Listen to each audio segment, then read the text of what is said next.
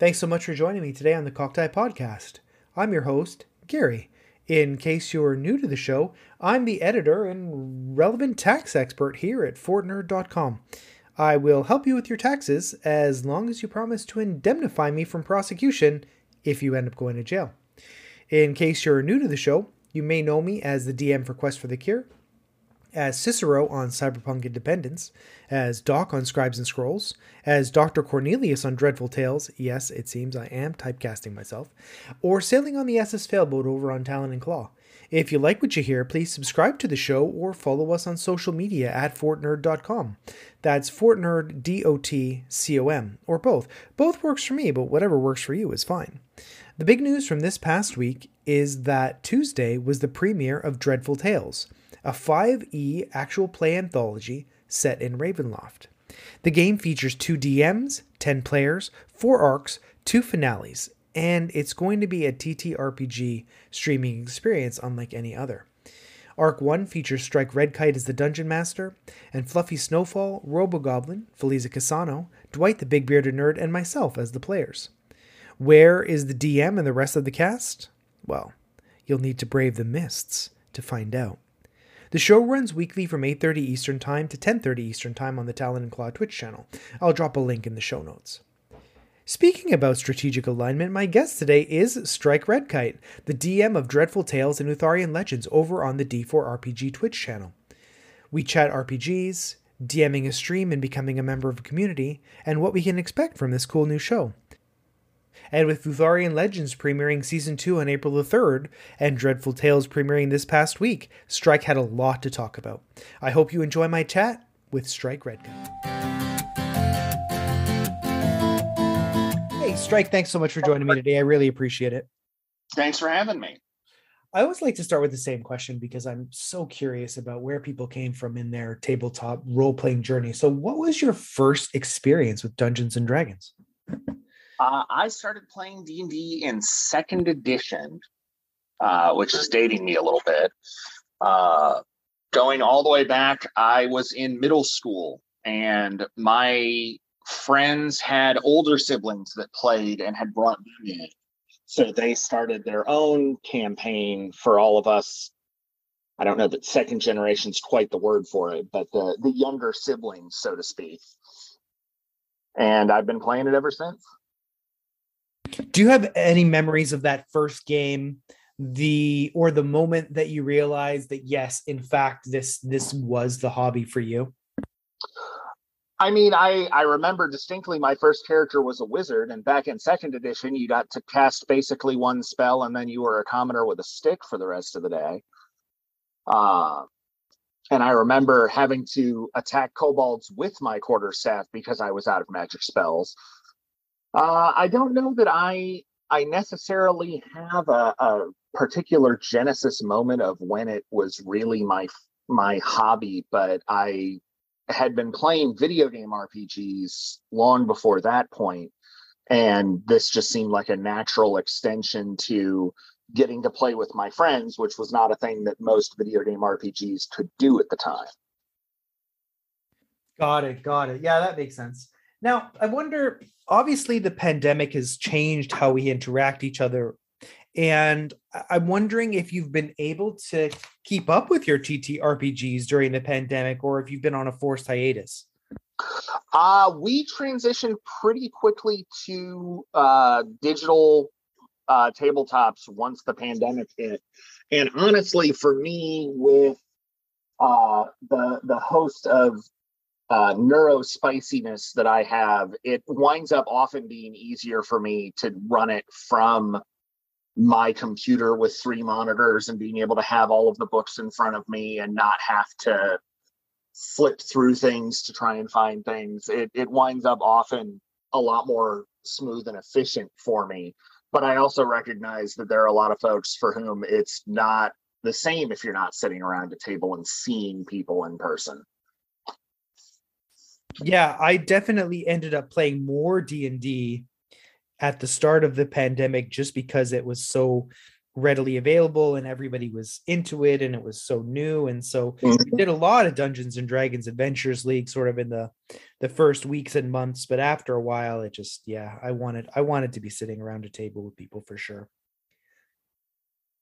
Oh yeah, and there's certainly something to be said about that camaraderie and that chemistry that comes with being in the same place with people. Yeah, 100%. And if you're good with using the tools and lots of people have developed skills with that, it's 100% a really good substitute for sure. And so it's great that we've had the option to transition, because I mean, shit, where would we have been if we didn't have the option? Oh yeah, absolutely. Will we like talk on the phone to people? Like, fuck. Oh yeah, no, that's not a thing. I know.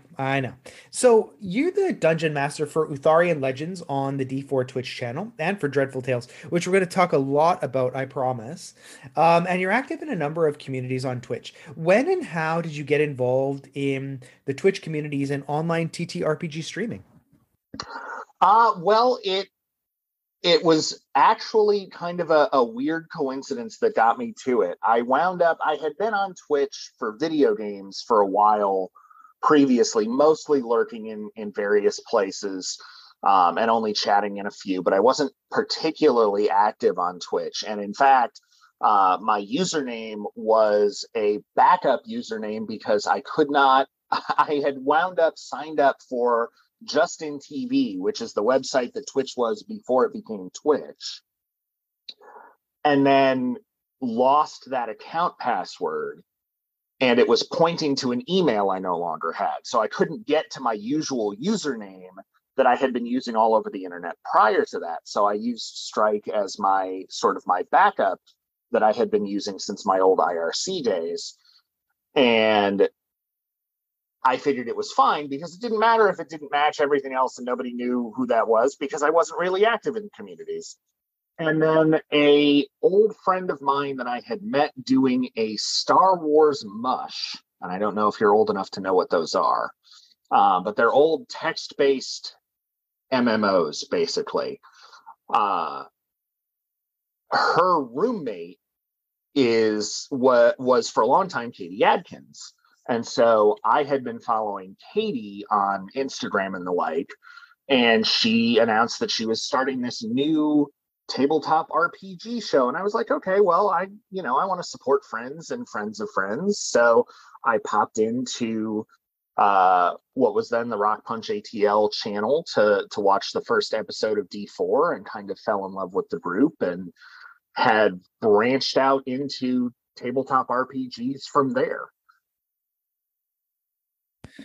All right, so now the inquiring minds want to know, and we're always looking for things. What was your original username that is now lost to time? It's not entirely lost to time. It's in a couple of places. I can't change it on EA for reasons that I can't quite understand. But it was Eladria, which was the name of an old D&D character I had. Of course, and that's why your Twitter username is Stryk Redkite / Eladria. Yep, exactly. This because is what we're still occasionally people that look for me under the old name. This is what we're bringing to people. We are bringing answers to questions that everybody needs the answers to. Yep, that's how it all came to be. I stole Stryk Redkite straight out of a book because I figured it didn't matter if it was original or not. And here I am. So now I want to ask you about Utharian Legends. What is it? Utharian Legends is a actual play that is set in a homebrew world that I have been working on for, the better part of a decade now.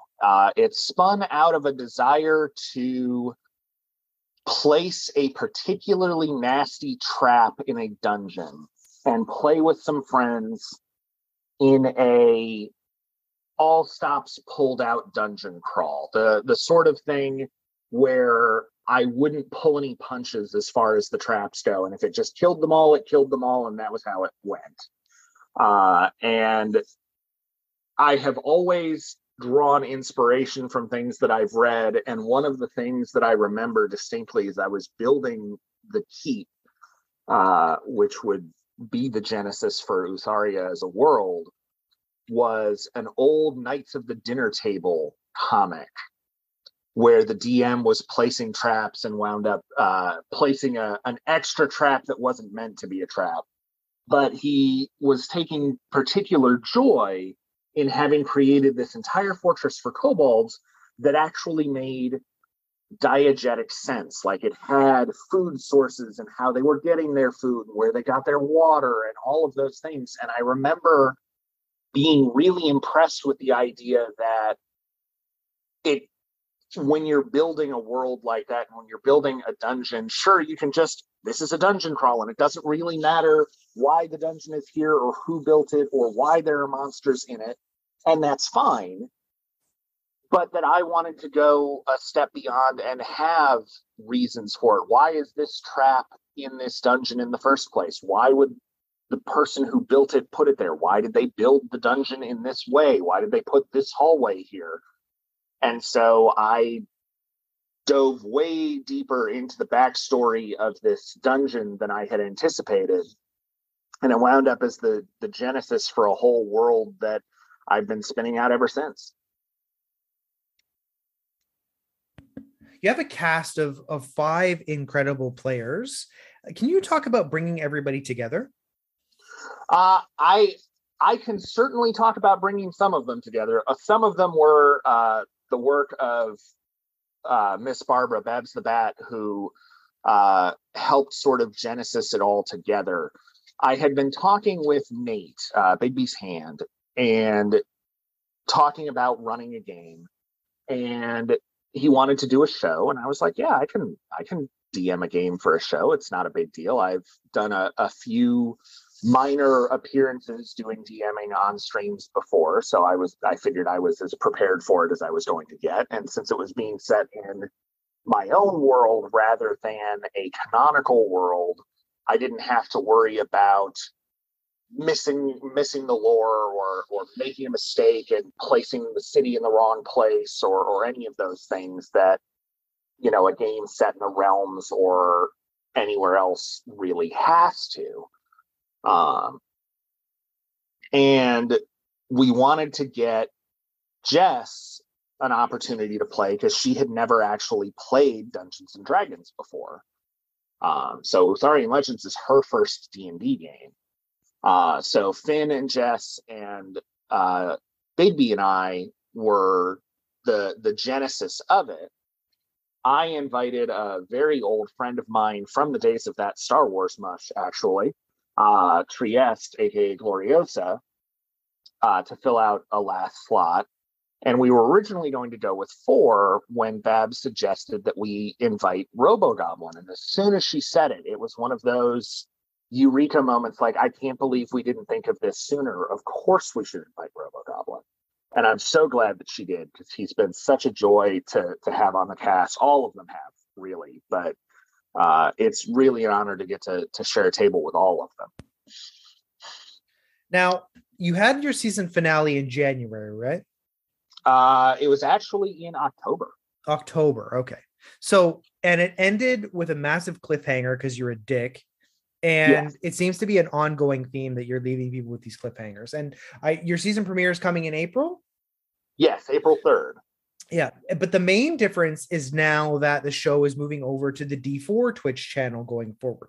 What prompted the move? Mostly it was an administrative switch.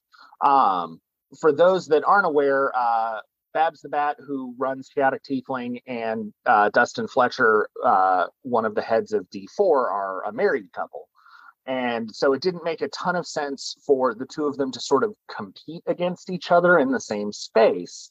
And so the thought was made that Chaotic Tiefling would focus more on pre-produced content, things for like YouTube and that sort of thing, and let D4 be the home for a lot of the TTRPG live play sorts of things. And when that decision was made, they came to me and asked if I would be up for moving UL over to D4 and sort of be their lead in on Sundays. And I said, that sounds just fine by me. And what can we expect from the season premiere? You've been teasing it on Twitter about, oh, I've known what's going to happen for this whole time. So what kind of hints can you give us that don't range into spoilers? Well, so we wound up deciding that the best way to handle the cliffhanger itself, because I left the players on a cliffhanger as well as the viewers, was to do the portion of the scene that is taking place on the other side of the teleport ahead of time and sort of pre-record it so that we had more than enough time to explore all of that without it eating the entire first episode. So we'll have that prepared for folks the week before April 3rd. So that should be ready at the end of March. And I can tell you that it involves not one, but three guest NPCs. Two of them, obviously, are Sarah as the Siren of the Sky and Babs herself as Tish, the Silver Dragon. But we've got an extra special guest that we lined up that just absolutely blew us out of the water with how good their performance was. And I can't wait for everybody to be able to see it. And that's the premiere is on April the 3rd. And then the week before that, in late March, you'll be doing the pre-recorded. Yep, that's the plan. Yeah, you're a monster, sir. Well, and if it makes you feel any better, not even all of the cast knows what happened in the pre-recorded bit. Only the cast that was actually in that scene knows. The other cast members do not. You need so to they are just as torn and tormented as everyone else. You need to be locked up. There's no other way to describe it. Okay. So Tuesday night was the premiere of Dreadful Tales, which is a horror anthology for 5th edition set in Ravenloft. Why did starting an actual play in Ravenloft excite you? What brought you your level of interest to this concept? Well, so I started my tabletop role-playing journey with Dungeons and Dragons, but shortly after college, I wound up taking the step into LARPing. And unlike a lot of the people that I've met in the TTRPG space who do boffer LARPs, where you actually swing padded weapons at folks and all the rest of it, I realized that I wanted part of my fantasy experience to involve not having to run around and swing things at people. So I played Parlor LARP, where we threw rock, paper, scissors mightily at each other. And I did about 15 years of World of Darkness LARPing. Vampire the Masquerade, Werewolf the Apocalypse, all of them. Both the new and the classic World of Darkness. And I've story told in that format for everywhere from a small group of 5 individuals at a smaller LARP to I've run convention games for 300 plus. And because it is a horror setting, there's a lot of interesting things that can be done with it. And so when the opportunity came along to do Dreadful Tales, it gave me a chance to flex some of those horror muscles that I haven't really done in the last several years, especially since the pandemic. There's not a ton of LARPing going on. But I was really excited to be able to bring that horror mentality to a tabletop game and see what I could do as far as really bringing some dread and some fear without it having to necessarily be the same sorts of things that a lot of horror relies on with jump scares and gore and that sort of thing. I like the cerebral stuff. So I was really excited to be able to get a chance to do that. Now, as people who watch the show know, but people who haven't watched it may not, Dreadful Tales is unlike any other actual play out there because the cast includes two dungeon masters, 10 players, and shifting mists that may see changes from arc to arc. When we first talked about the concept of this sprawling, connected narrative, what were your initial thoughts? Did you have any trepidation about it? Uh, I mean, I have trepidation all the time. I had a lot of trepidation in part because I'd never run a game in Ravenloft itself before. Um, Plenty of horror experience, but Ravenloft, when I was a new player in Dungeons and Dragons in second edition, Ravenloft was, if it can be said, even less hospitable than it is now. Certainly not as accessible from a storytelling perspective, I think. And so it was never a place I really explored. I wasn't super familiar with the lore. I wasn't super familiar with a lot of what goes into Ravenloft. So I had to do a lot of research, and I found a couple of friends who are Ravenloft fans that were able to help me with that as well, and reading through the books. And the nice thing is that I got the opportunity to create my own demi-plane of dread without having to necessarily use one that exists, so I didn't have to worry about, oh, well, it isn't actually like that sort of thing. Now, we're going to be talking about the other folks that are in the cast because, as I mentioned, you've only seen one DM and five players, but there is a second DM and another five players who are going to be joining us. Our first game included Fluffy Snowfall as Karina Ivanova, Dwight as Concord, Zigolem, Robogoblin as Patrizio Della Rosa, Felisa as Tea Calor, and myself as Dr. Cornelius. What were you expecting from the cast during that first episode, and did it match what you got?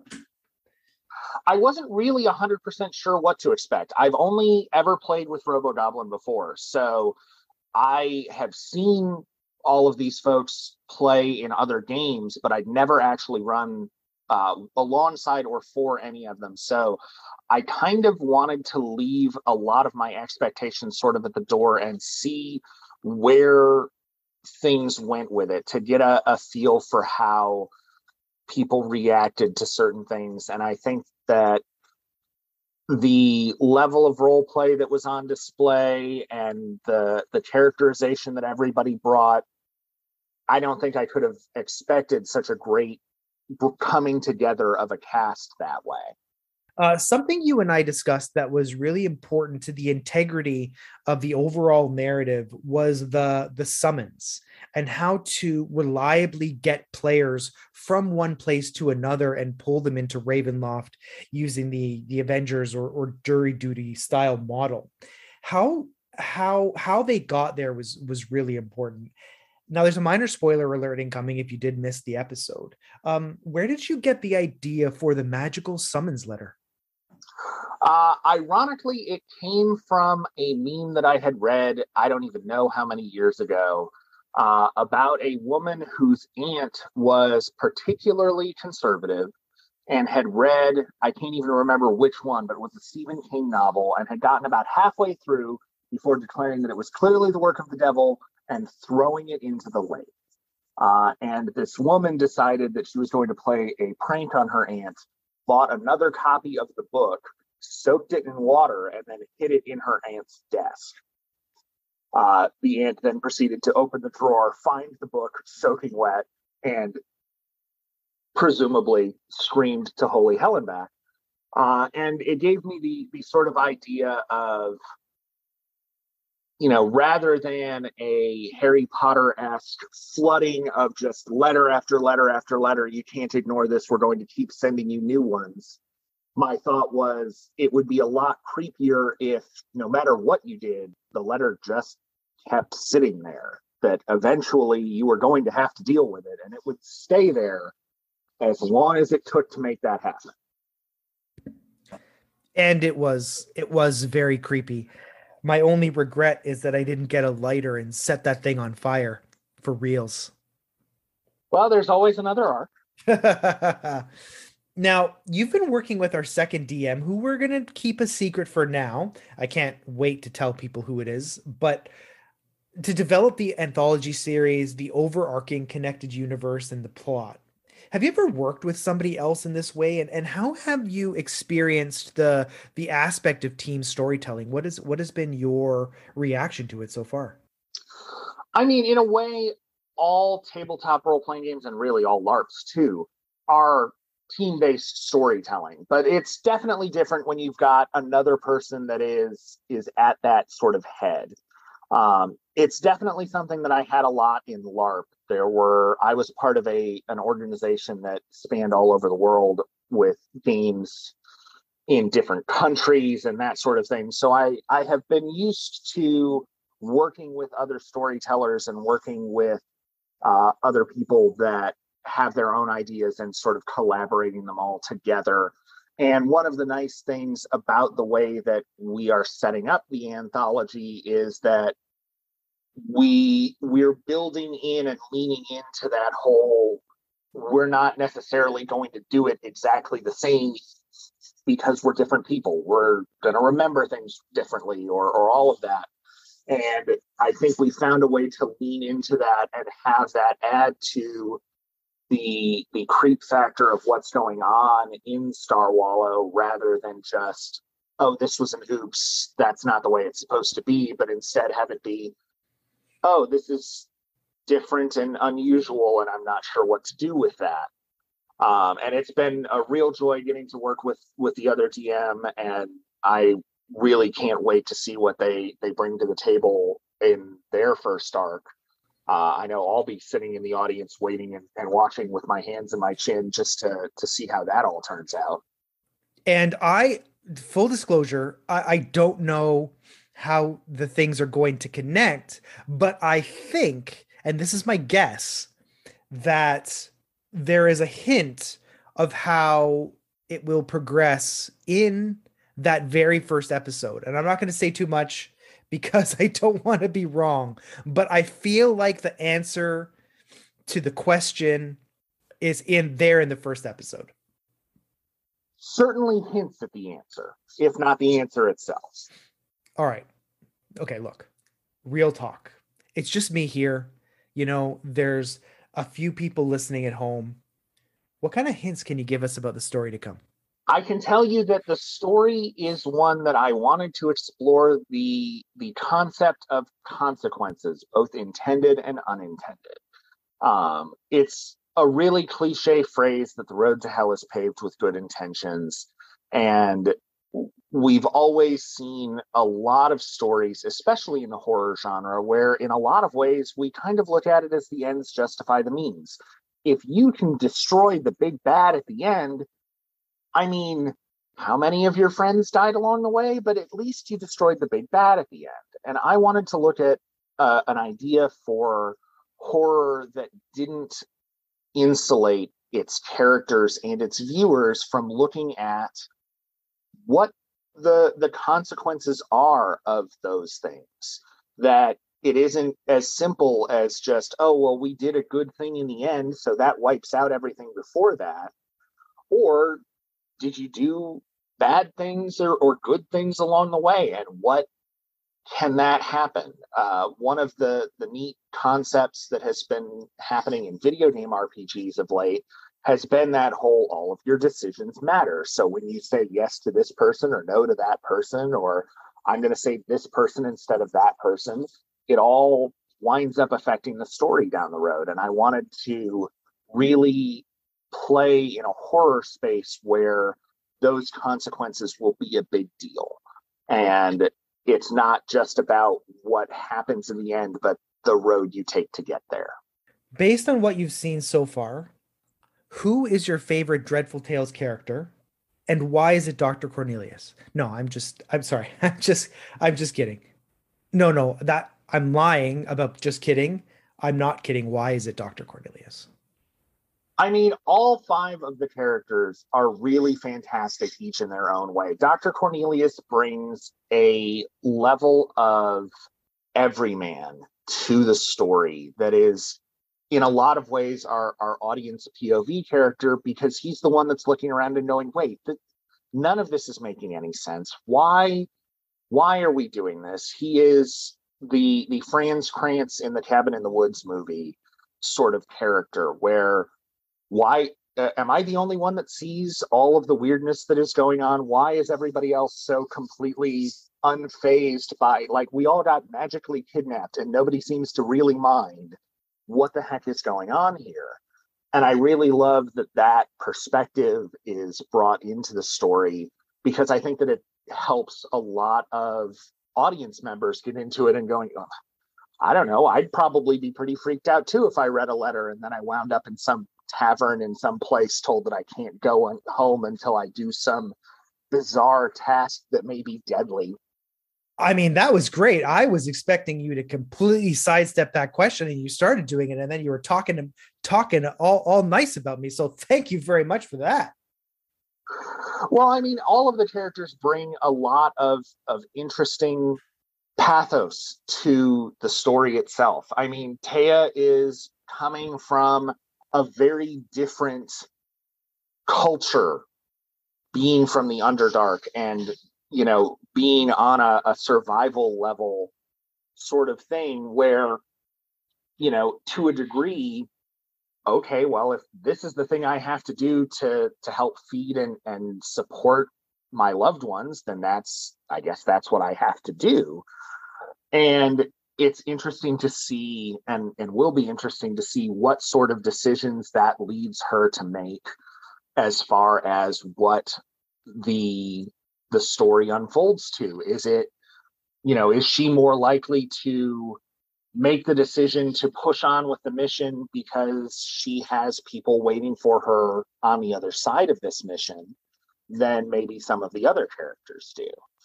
On the flip side of that, Concord is coming from a very duty-bound place. And while this is a different kind of duty, it's also the kind of duty that allows a little more flexibility, and it may bring him an opportunity to find some ways to sort of couch his normal duties with things that are otherwise positive for them. And I look forward to seeing how Concord plays out with that aspect of it. Karina, obviously, as a denizen of Ravenloft in general, is sort of the local, and so she brings considerably more knowledge about the sort of things that are happening. She hasn't shared a ton of it with the group just yet, but it will be really interesting to see how her knowledge affects what goes on, because she's got a probably the best idea of what is going on in the group of all of them. And then Patricio is bringing this haunted, almost fleeing his own past sort of thing to the story that makes it feel very Silent Hill like. And I just love the idea of a character that is actively battling their own demons, and not just, oh yes, I had a tragic backstory because I'm a D&D character and all of us do, but is actively dealing with that trauma in a way that a lot of characters don't. And so I will really look forward to seeing how that plays off of some of the other characters in the group. And I think that we've seen, at least from the trailers that we put out for the show, that more than a few of the characters have secrets. Mm-hmm, And and absolutely. and seeing how those secrets are revealed, if they ever revealed, or they interact with the story or the group in some way, I think will be revelatory in a lot of ways. Absolutely. And of course, if you watched the first episode or you're in chat, it's already become okay to be shipping Karina and Patrizio, affectionately known as Catrizio, just based on the start of their role play. So if you're watching the show and you see something there, you're not the only one. Oh, absolutely. And it'll be really interesting to see how a lot of that winds up shaking out in the end, because so much of these characters are playing off each other for the first time. And I think it's particularly interesting because not just the characters are meeting for the first time, but in a lot of cases, the players are sort of meeting for the first time. So there's a lot of authenticity to the feeling out.